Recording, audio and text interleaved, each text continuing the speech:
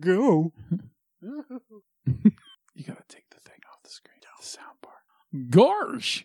Here's some newfangled trivia for you about my Goofy movie. In fact, there's not just one, but 13 juicy morsels that will wet your whistle. Yuck! That is a horrible Goofy. Sorry about that. Yeah. Number 13. The character of Powerline is a mixture of Bobby Brown, Prince, and Michael Jackson. Number 12. Although Jason Marsden is a talented singer, he did not perform the musical numbers in the film. It was out of Disney's concern that a Broadway-style musical actor should provide Max's singing voice instead. That actor was Aaron Lohr, a personal close friend of Jason's. Number 11. Donald Duck originally had a larger role where he played a travel agent. Goofy asks, "What do you think I should do?" Donald responds incoherently. Goofy responds, "What did you say? Is there someone else I can talk to?" Number 10. Hidden Mickey. During the Powerline concert, I can be spotted in the crowd in the lower left portion of the crowd shot immediately after the stage manager is thrown into the DiamondVision screen. I can also be spotted during the show in the auditorium and on the roadside with Donald Duck. Oh boy. Number 9.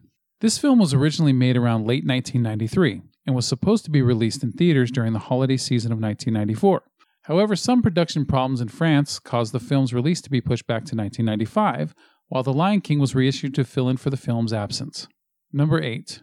Burger King released 5 toys featuring Goofy and Max to promote the film in the USA in 1995. They each included the characters in one of 5 different vehicles. Number 7. The inspiration for the film came from then CEO of the Walt Disney Company, Jeffrey Katzenberg, who was feeling distant from his daughter. He decided to go on a road trip with her that brought the two closer together. Number 6. Bobby Brown was originally set to voice Powerline and had already recorded some songs for the character, but was fired due to substance abuse problems.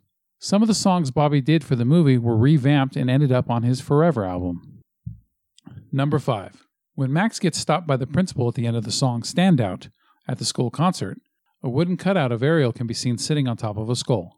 Number 4. Writer Jym Magon watched a lot of road trip movies to get an idea of different tropes of vacation movies to draw from, including National Lampoon's Vacation series. Coincidentally, the late Dana Hill appeared in 1985's National Lampoon's European Vacation as daughter Audrey Griswold. Number 3. For unclear reasons, Pete's wife Peg and his daughter Pistol, not to mention Waffles and Chainsaw as well, were all totally absent and never even referenced in either this film or its sequel. Number 2. In the scene after Bigfoot attacks Max and Goofy, Max kicks a glove box and a map falls out. Max then looks at it. The starting location is around the area of Columbus, Ohio, answering a question that's been around for ages. Where does Goofy live? Number 1.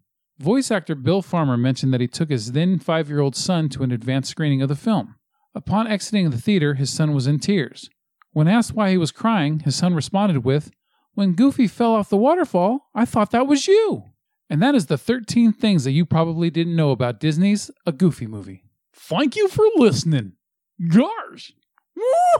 Ended that one pretty fucking weak. I can't do the Goofy scream. Better than mine. All right. Thank you. Hyuck.